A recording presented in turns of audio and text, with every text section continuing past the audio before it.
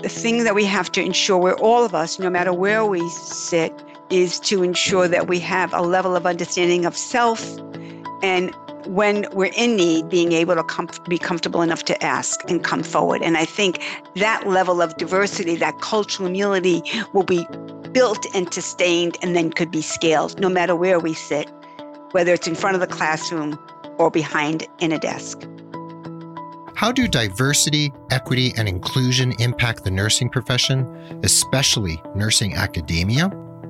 Let's talk all about it with Dr. Donna Nikitas, the Dean of the Rutgers School of Nursing, Camden, as well as Executive Vice Chancellor of Academic Affairs and Interim Provost, also at Rutgers University, Camden, right here on episode 406 of The Nurse Keith Show. Hey there, this is Nurse Keith. This podcast is always, as most of you know, about you, your personal professional development, your career, and the healthcare system in the bigger picture. And I'm here to share education, ideas, diatribes, and informative interviews with some of the most inspiring people from the worlds of healthcare, nursing, academia, entrepreneurship, and beyond. I love having you along for the ride, and I thank you from the bottom of my nurse podcaster's heart for being part of the growing Nurse Keith Nation. And guess what? You can now get CEUs from listening to nursing podcasts. That's right, over at rrenegade.pro. That's RNEGADE. See if I did that? rrenegade.pro. We're building a library of nursing podcasts offering continuing education credits, and a CE is available for listening to many episodes of The Nurse Keith Show and many other podcasts too.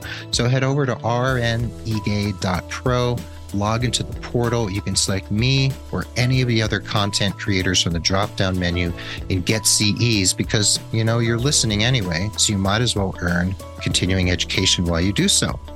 And if you'd like to help other people find the show, you can leave a rating and review at Apple Podcasts, Google Podcasts, Amazon, Spotify, or anywhere else you happen to listen, or just share the show with other people. You can head over to nursekeith.com to find the show notes in the drop-down menu that says podcasts, or you can just find the show notes in any app where you happen to be listening. And as I said, we're joined here today with Dr. Donna Nikitas. She is the Dean of the Rutgers School of Nursing, Camden, and so much more. I mean, so very, very much more. Donna, you have the most stunning, rich nursing pedigree. It's just incredible. And it's really an honor to have you here today to talk about DEI. Well, thank you, Keith, for the opportunity to take time today to talk to you about a variety of issues important for nursing now and for the future.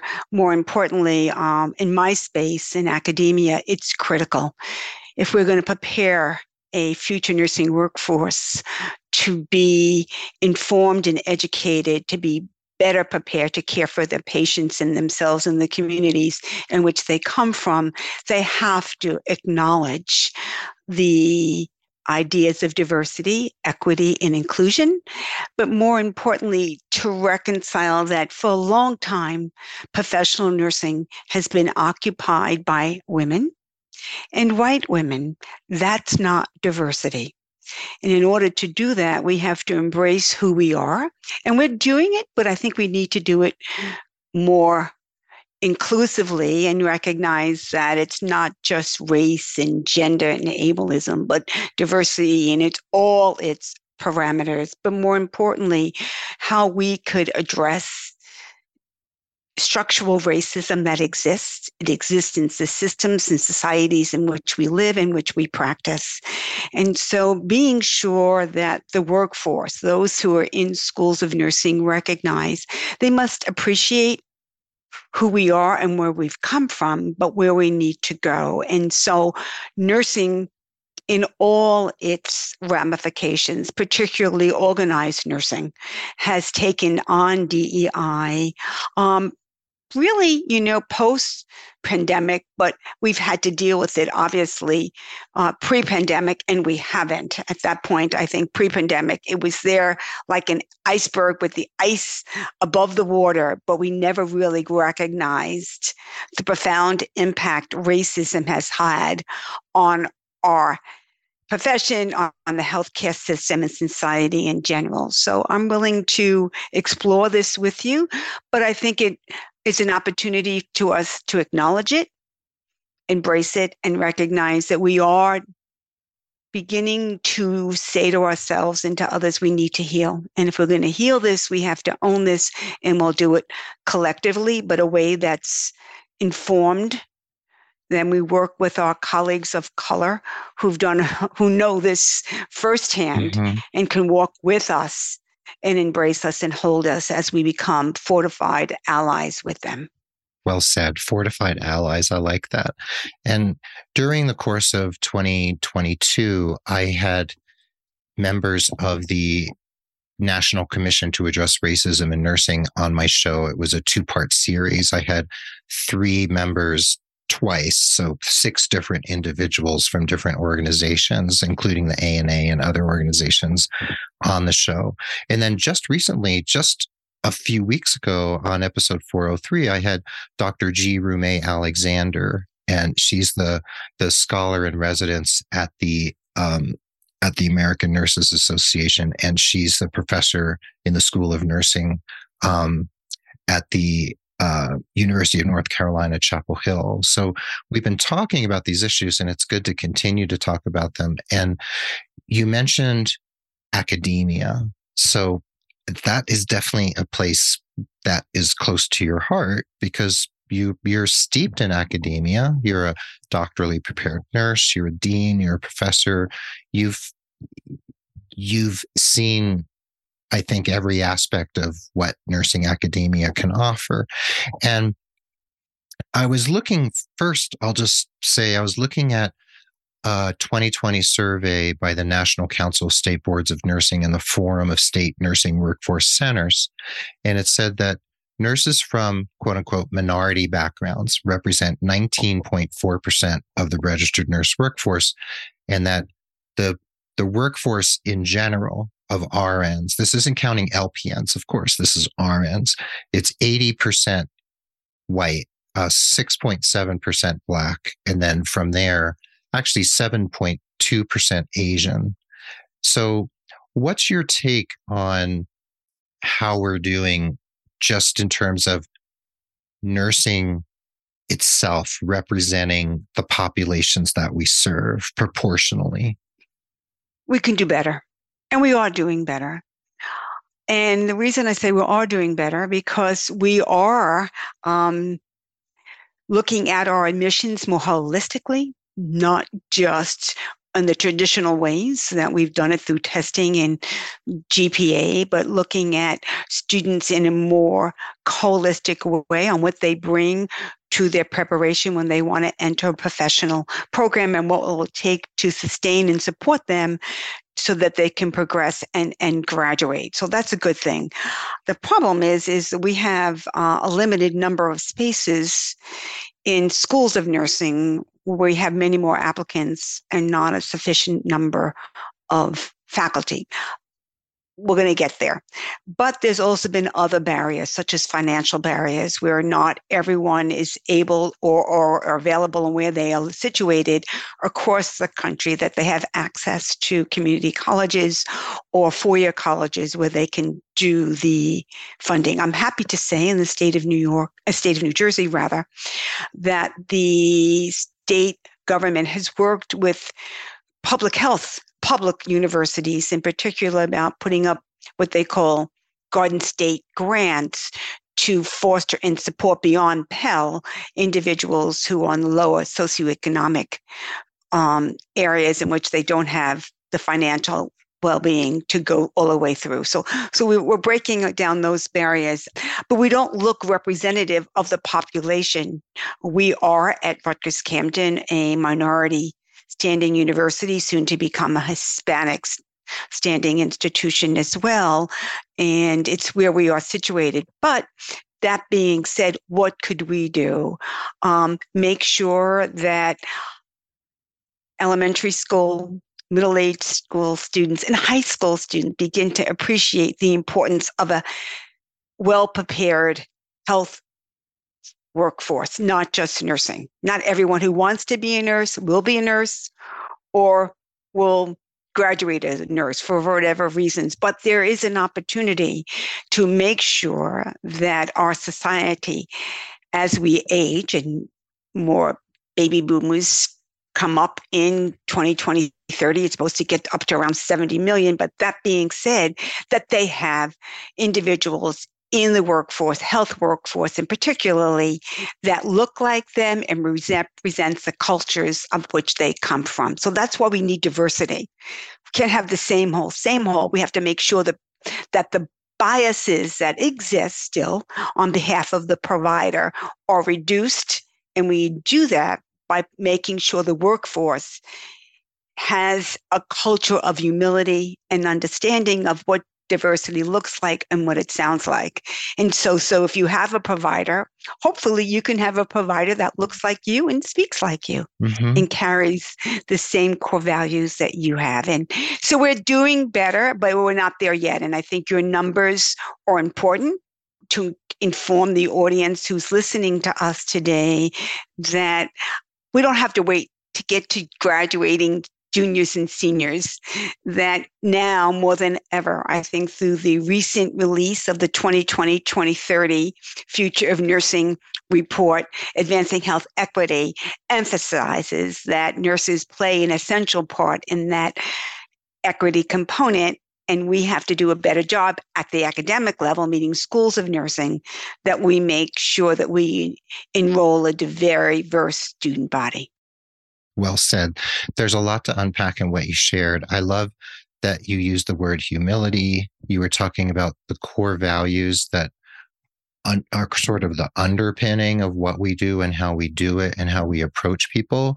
And I think it is important for patients to have the opportunity to have providers who look like them and come from cultures like them. And I think there's plenty of research out there that show that patients do better and there are better outcomes when providers are more apt to look like them and understand them from that certain perspective. And I'm glad you mentioned not just race, but you mentioned socioeconomic backgrounds because, class is an issue that doesn't get discussed a whole lot in the United States. We have been quite focused on race, which I think is important. It's so important. But I think class is something that just doesn't get brought up much. And socioeconomic disparities cut across pretty much all racial backgrounds, including Caucasian people. So, we have pockets of poverty or at least low socioeconomic status everywhere we look. And it's not just in the cities anymore, like people used to talk about the inner city, but we see poverty in rural areas. We see it in the suburbs, the exurbs or whatever they call it now, all these different strata of the United States society. And you mentioned that need to diversify the student body. And I know there's a lot of conversations in academia about, how do we do that? And what do you feel like are the approaches in academia that are useful and effective and fair in terms of making sure we have a more diverse student body? How do you operationalize that? In several ways. Before I go back and talk about the student, let's just go back to talk about the patient-centered focus for the workforce. And the easiest way to address this issue of equity in health is to just ask individual patients, families, communities, and populations of which we interact with is, what do I need to know about you? What do I need to know to ensure that when we're in a conversation with one another, managing your care here at this moment in this interaction, and then moving forward, what do I need to be prepared? So what I share aligns with your own personal values and needs. And then I would say to you, Keith, I would take the same framework and situate that for the student as I would for the faculty. So let's go with the student first. We don't know those students day one when they sit up in the classroom. We think we know them on an application to the best that we could. Sometimes we know them through preliminary screening with some basic understandings of core curriculum so that they can succeed.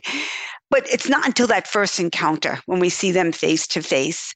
And if that instructor standing in front of the classroom doesn't look like you or sound like you, there's a differential. And the best way that the faculty member could embrace all students who they stand in front of is, if not today, we have a variety of ways in which we can communicate. Obviously, I'm standing in front of you. That's a face-to-face encounter. Let me remind you, you're looking at a syllabus, but that syllabus doesn't include everything. It includes that which you need to work to complete the course, but also that which I need to know about you as you engage the course. And if I'm missing something and you need something, the first lesson in becoming a professional nurse is to understand the role of advocacy. First for self and then others. So you position yourself from strength from the very beginning. We all don't begin at the same place. You're an expert here today interviewing me in my space of knowledge acquisition and practice. But there may be some other things that you may not be aware of, or I may not be aware of you. So when you engage in a conversation, you want to show a level of interaction and appreciation. So I may say to you, Keith, you need to slow down. Let me think about the kind of way you're asking these questions to make sure I'm understanding and I'm listening astutely. And for some students, that's a very, very big ask for them. They don't know how to, whether they're very internally focused or externally focused. That changes that. You mentioned that socioeconomic, please. I don't know if you had enough money to come to class on a bus or a train, or that you don't have lunch in your backpack, or you don't have money even to buy lunch. So there's a lot of things I don't know that I'm second guessing.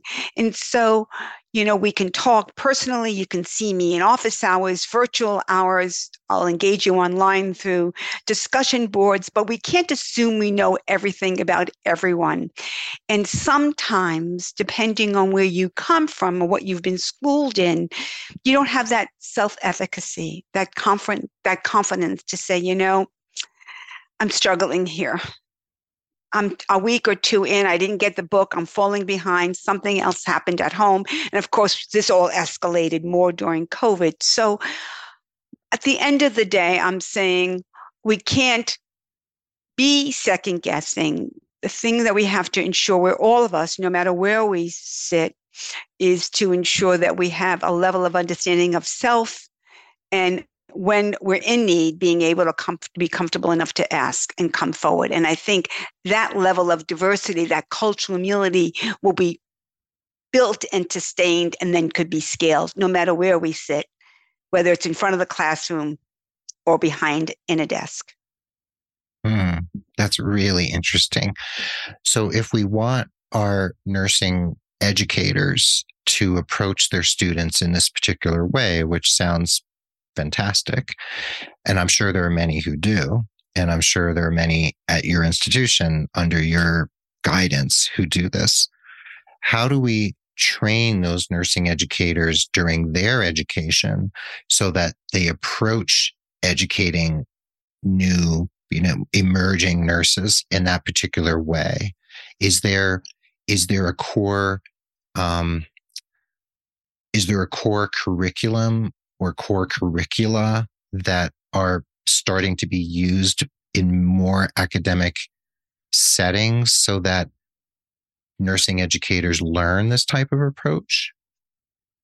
I would hope so, but I don't want to speak for all of my colleagues. I can say as dean, and let me just remind you right now, I'm sitting as an interim provost role as well, but as dean, I made it my commitment to ensure that the faculty that I recruited and who we brought on to be part of our school and our unit is, do they feel like it's a home for them? And what does home look like? Home feels like you're welcomed. Home feels like you understand the work environment, the work culture, and climate. Now, those are two separate things, but you know what home feels like. You could take off your shoes, but in some cases you keep them on, but they're comfortable to walk around, and that you find what you need, whether the resources are scarce or not, you could find them or find someone who will point you in the right direction. So I want to make sure that they exist, but they don't always do. And the way you get around that is to do what you say, offer these kinds of podcast programs so individuals can be informed and learn more, have these conversations through continuing education and professional development. As you know, the American Nurses Association and other professional nursing associations, including the Black Nurses, the Hispanic Nurses, the Filipino Nurses Society and organizations have done well to organize and support. And I just wrote a recent editorial on nursing economics called Reimagining Mentoring Through Inclusion and Difference, a Professional Necessity. We have to mentor not just our faculty, especially your early career, but we have to mentor faculty mid-career and senior career as well. And one of the things that I do like when I am and have very strong faculty who really commit, especially our faculty of color, supporting their minority students, their students in the classroom, they make time for them to settle, to grow, and develop.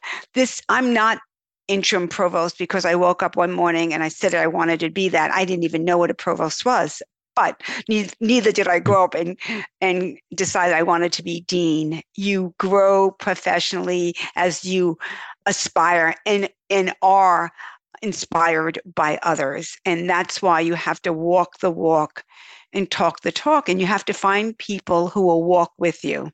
And for particularly nurses like myself, large academic institutions, nurses who are deans and chief operating officers who are Caucasian, have to make sure that they surround themselves and they build a team of leaders who are intentionally diverse, so that when they serve either their students, their faculty, and or their patients, they have clinicians and educators who are representative of the populations in which they care for.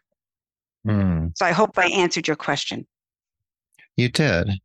So it has to be a multifaceted approach to how we educate, cajole, inspire our faculty and also our rank and file nurses, and through the educational process and extracurricular activities, continuing education, podcasts, articles, etc.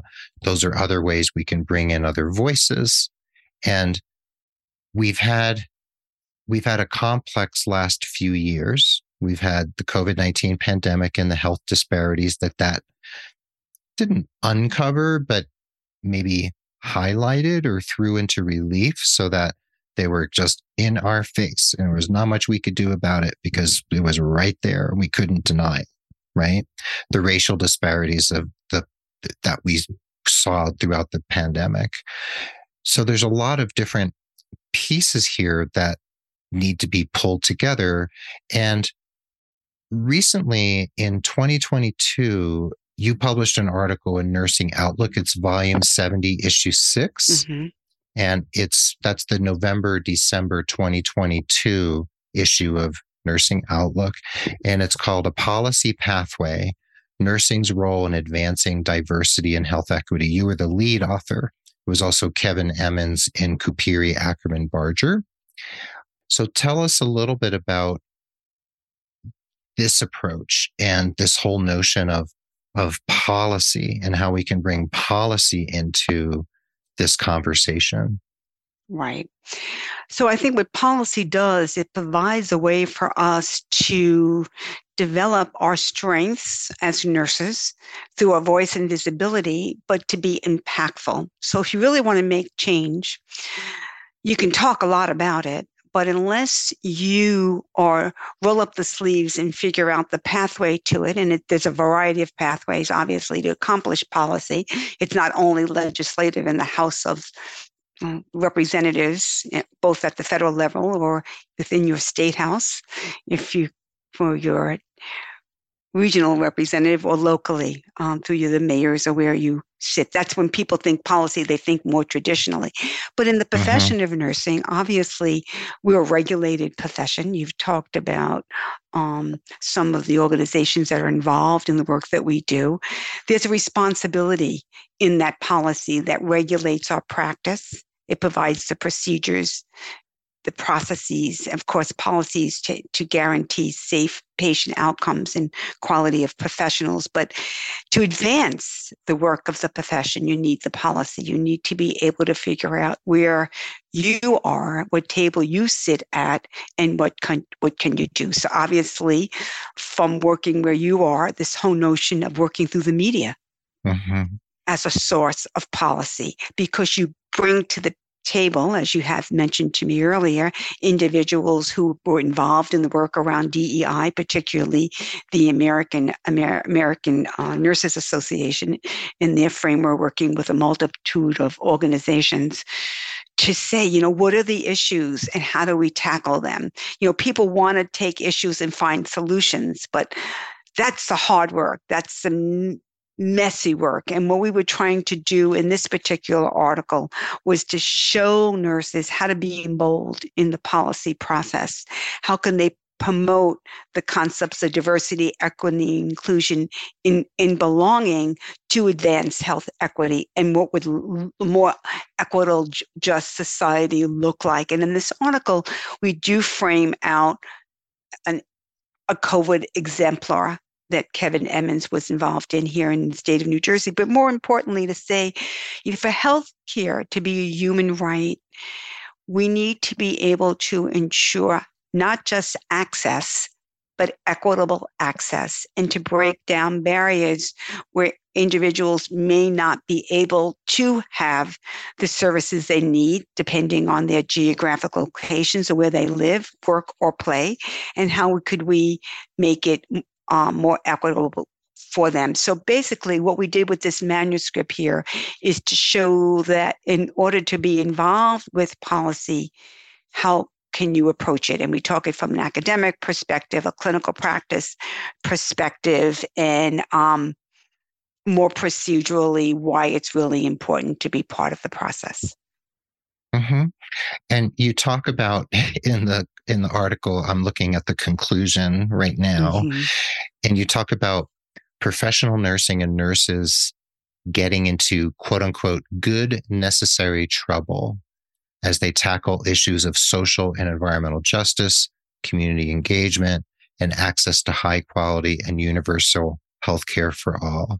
So what's your definition? I'm just curious of good necessary trouble. What does that look like? And do you want to give an example of what that could be for someone? Sure.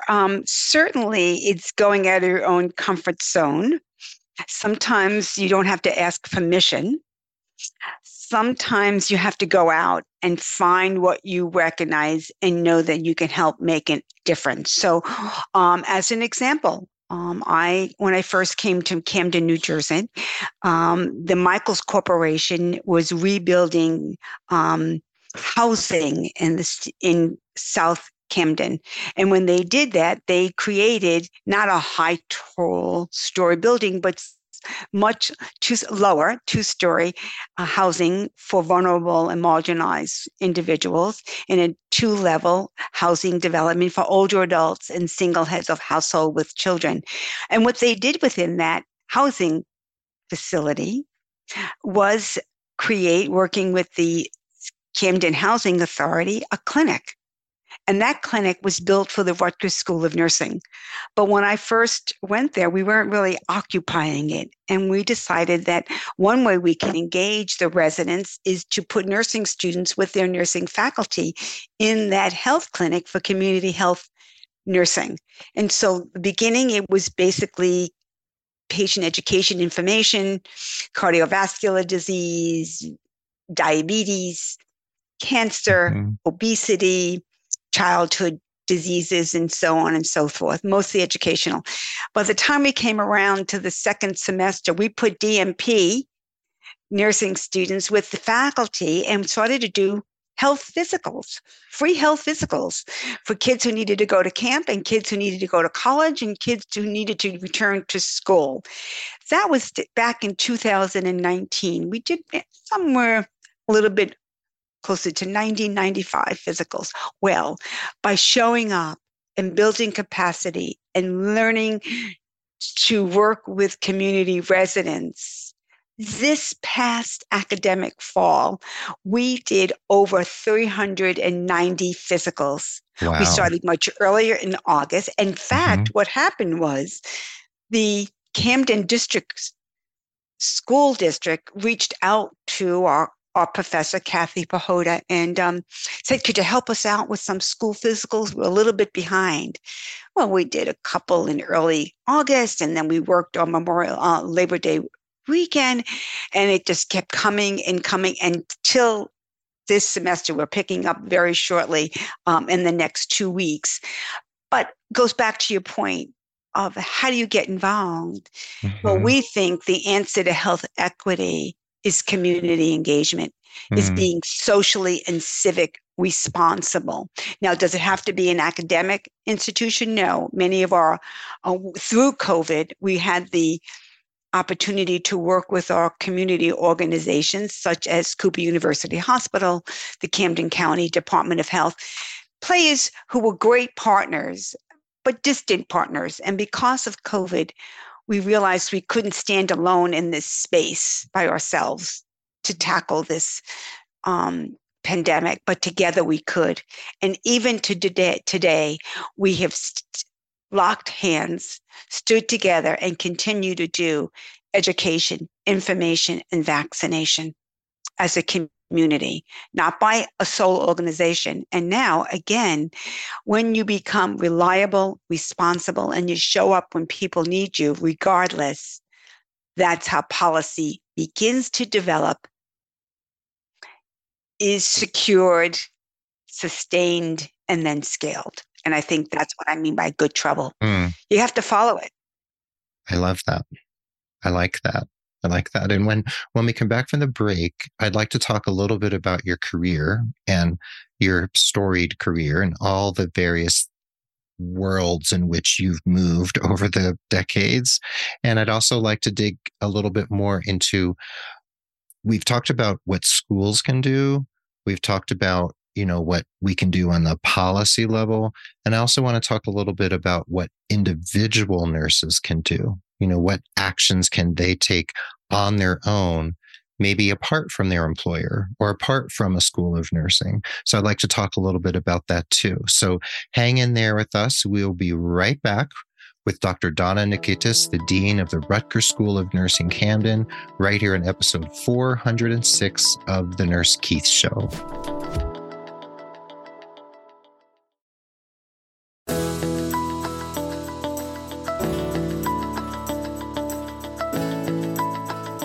And welcome back to the second half of the episode. We're here again with friend of the pod, Dr. Donna Nikitas.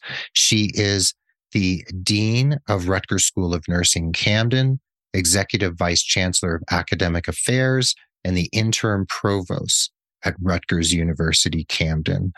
So, Dr. Nikitas, this has been fascinating, and I want to dive in a little bit more.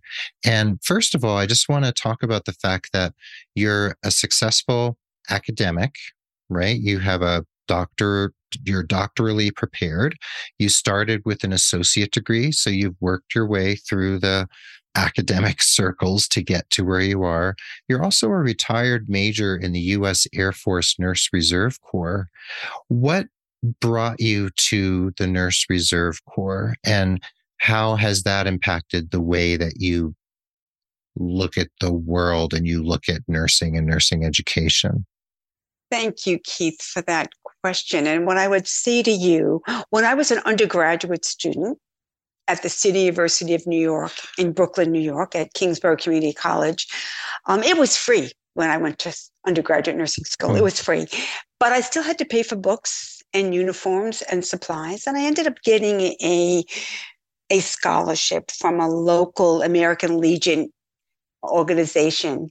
And it was a lot of money then. It was, I think, $250 every semester for my 2 years as an undergraduate nursing student. And I think I had to write some kind of an essay for that. And I just began to appreciate, what that organization did and what they were able to provide for me as a beginning student. So I had a very early commitment as a youngster to want to be an activist. I was a volunteer in college and I volunteered in my community.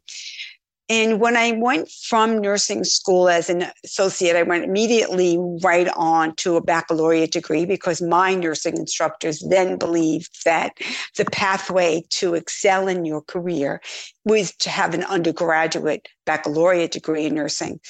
And I was out in Stony Brook and I was working as a part-time RN nurse on an evening shift on a medical surgical unit. And I met a colleague and we were talking, I remember this, talking one night. So what are you going to do when you finish? She was going on for her baccalaureate. I said, I don't really know, but I'm really interested in exploring some opportunities. And I don't know how we got on the conversation, but we decided that we would want to join the United States Air Force Nurse Corps.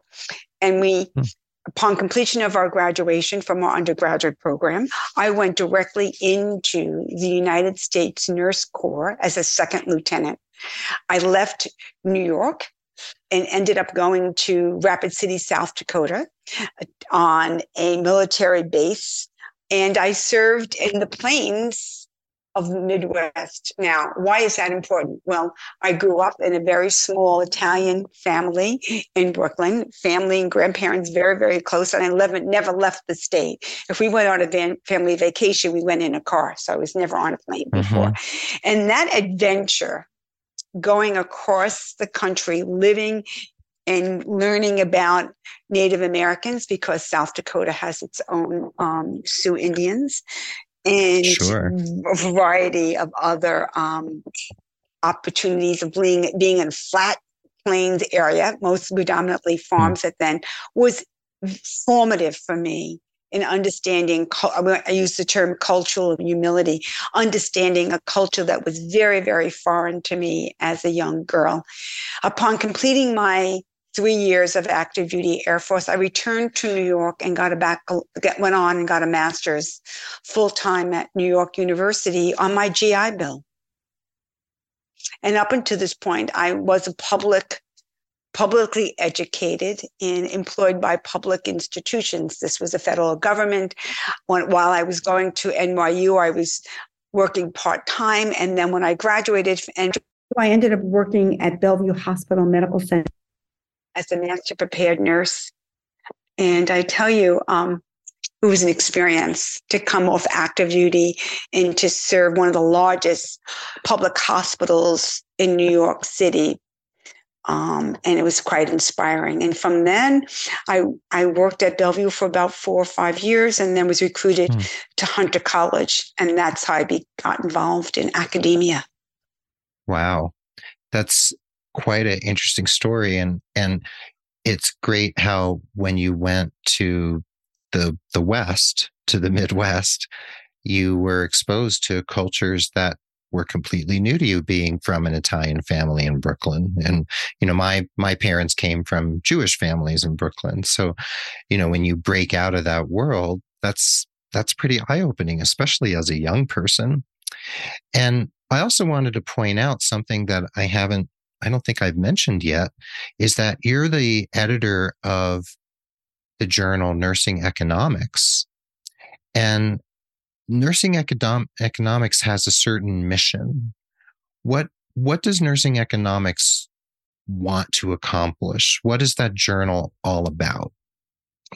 I would simply say that our mission is to advance nursing leadership in healthcare, because that's the segment of the population we look to focus on, with looking at how we can provide information and thoughtful analysis of current and emerging best practices in healthcare management, along with the understanding of the importance of economics and policy making. And the journal supports nurses and others who are responsible for really directing nursing's impact on healthcare costs and quality outcomes. And I'm excited to share with you that this year that just ended in 2022, we celebrated 40 years of the journal's history and publication. And in those 40 years, there's only been 4 editors. In the previous editor who mentored me was Connie Curran. She was the 3rd editor. And one of the things that she provided me to have a better understanding in is this whole notion of using your words to change the world. Just as you use your words in your podcast to inform and change nurses' understanding of the world in which they find themselves, but understanding that world that you can make a difference. And so in my work as an editor, there are several things that I do. One of the things that Connie emphasizes, how do we make sure that nurses can make a business case for caring? Not just what healthcare costs, but the implications of nursing care and its outcomes makes a difference. When we lower the cost and we can improve the outcomes, we make a difference to the patients, families, and communities that we care for. And so the journal really centers on the work that we do and how do we do it. So we do it by having a well-prepared nursing workforce. We do it in ensuring that healthcare leaders, particularly nurse executives and leadership, understand their scope of work and the authority that they have, and that they become accountable for those that they serve. And more importantly, do they understand the measures and metrics of the work that we do? Because it's the data that will help you drive the decision. So that's really the scope of the journal. And I think that we've done it very successfully. I'm looking forward for you to receiving the November-December issue, because Peter Beerhouse, one of our editorial board members, Carleen Kerfoot, interviews Peter, and he talks about, what are the challenges we're going to be looking upstream for as we move forward post-pandemic in nursing. And so that I do like about being editor is it gives me the opportunity to use the space. I don't want to say a bully pulpit, because that's not what it is. It's a space where I could take on issues that I believe are provocative, and I can provide a balanced, informed approach, that's the academic in me, to ensure that the audience, whether they're undergraduate, graduate, or doctoral students, or nurse leaders who read, are informed and stay informed. We just don't want the public to trust us, but we want them to trust us and to ensure that we are providing them the best possible care for themselves and for those who they're involved with as well. That's a great encapsulation of a really important journal and the mission. And I have a personal question for you, Donna. Do you sleep? Yes, I do.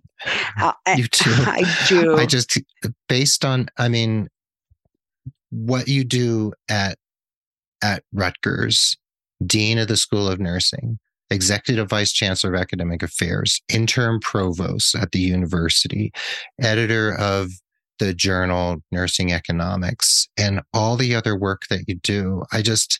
Where do you find time for your own personal enjoyment and life?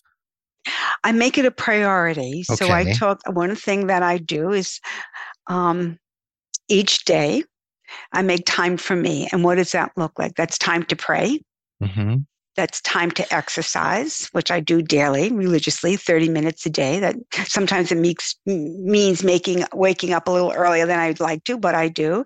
And then making sure that my nutrition is well balanced. Does that always happen?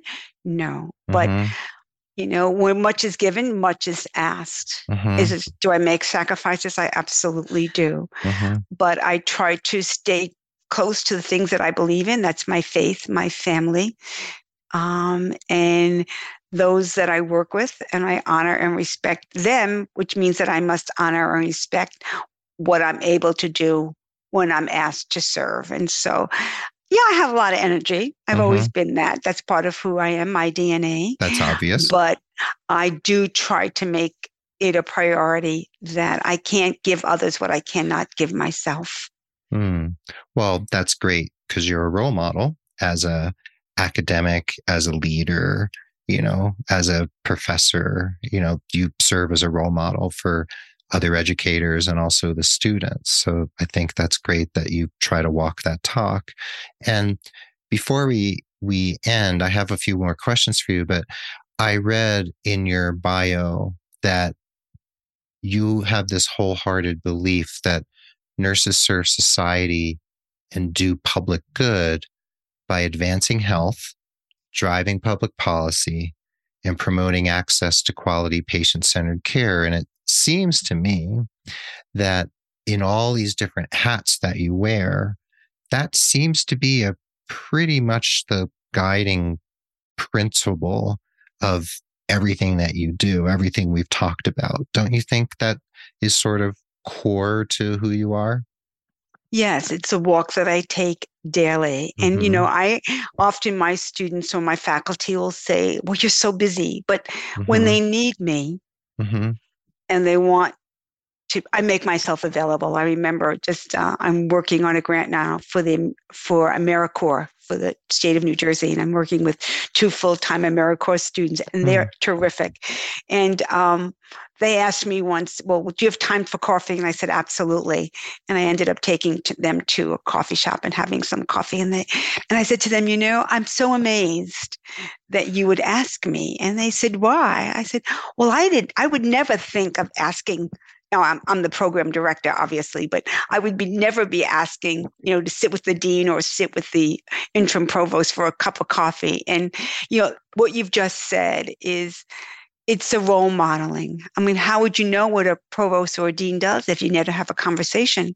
True. So it's reciprocal. Mm-hmm. And I think that's the beauty, I think, about being a nurse that we learned very early on in our careers out of how to build effective communications with others, relationships with others. Mm-hmm. And that is learning how to communicate and listen.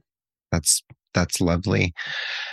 So as we wind down, I have 4 quick questions I ask all my guests, and they're not really related to your job per se or what we've been talking about. Are you up for a lightning round?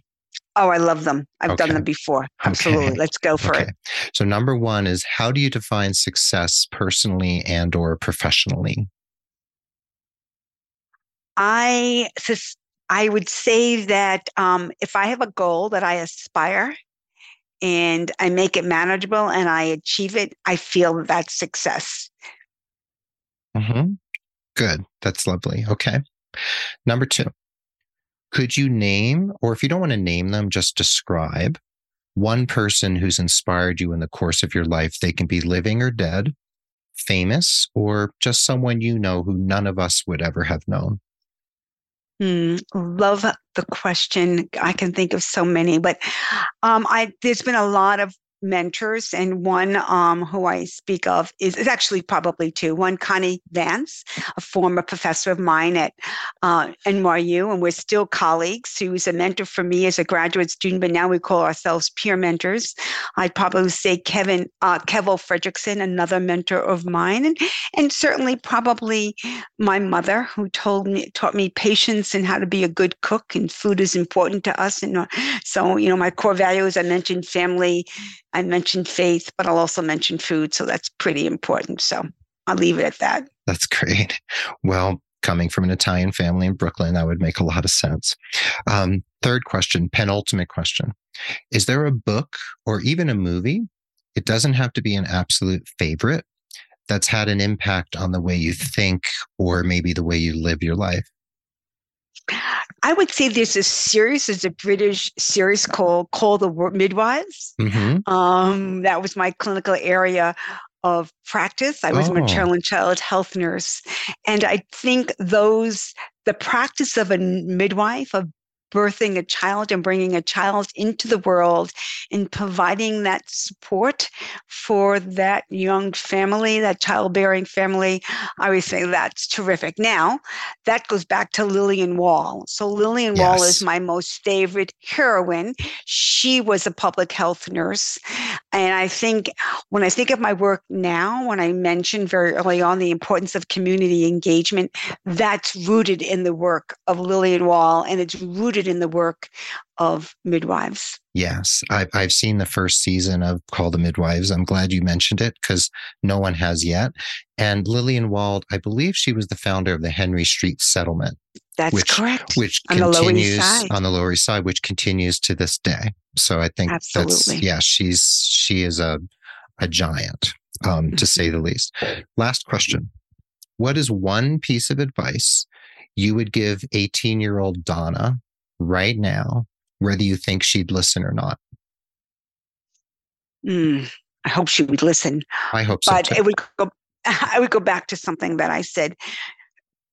To not just survive, but to thrive in today's society, you need to have some real resilience, belief in oneself, and to, again, self-efficacy. And self-efficacy is can I cope? Can I move? How do I move forward? So the lesson to be remembered, if you get stuck and you can't move, find out who will help you move along. It could be a parent. It can be a sibling. It can be a teacher. It can be a pastor or some other faith minister, but there has to be someone. And the important lesson is you are never alone. And if you feel alone, know who your buddy is or who there's someone you can go to at any moment in time. You have to walk this walk with someone. And remember those someones who come in. They come into your life for a reason. And when they come in to your life, hold on to their hand until you are ready to let go. And when you let go, then you know you're ready for the next transition. Wow, that's a mic drop if I've ever heard one.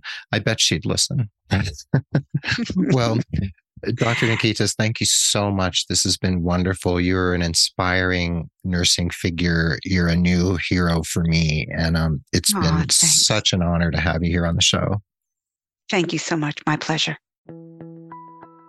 Well, there you have it. Thanks for listening to this episode of The Nurse Keith Show. The show notes will be at nursekeith.com or any app where you happen to listen. If you need personalized holistic career coaching as a nurse, look no further than nursekeith.com. Mention the show and get 10% off your first coaching package. Remember to go to rnegade.pro. That's rnegade.pro. Log into the portal to get CEUs for listening to nursing podcasts. And remember that we are members of the Health Podcast Network at healthpodcastnetwork.com. We're adroitly produced by Rob Johnston of 520R Podcasting, and Mark Cappy-Speason is our stalwart social media ringmaster and newsletter wrangler. Before we say goodbye, I'll leave you with this quote. This one is by the musician Robert Fripp. May my living honor my parents. May my living repay the debt of my existence. Be well, dig deep, seek joy, keep in touch. This is Nurse Keith saying adios till next time from beautiful Santa Fe, New Mexico, and Dr. Donna Nikitas saying arrivederci from Rutgers Camden, New Jersey. Thank you. Rutgers, Camden, New Jersey, the state of my birth. Thank you, Dr. Nikitas. Thank you to everyone for listening, and we will catch you on the proverbial flip side.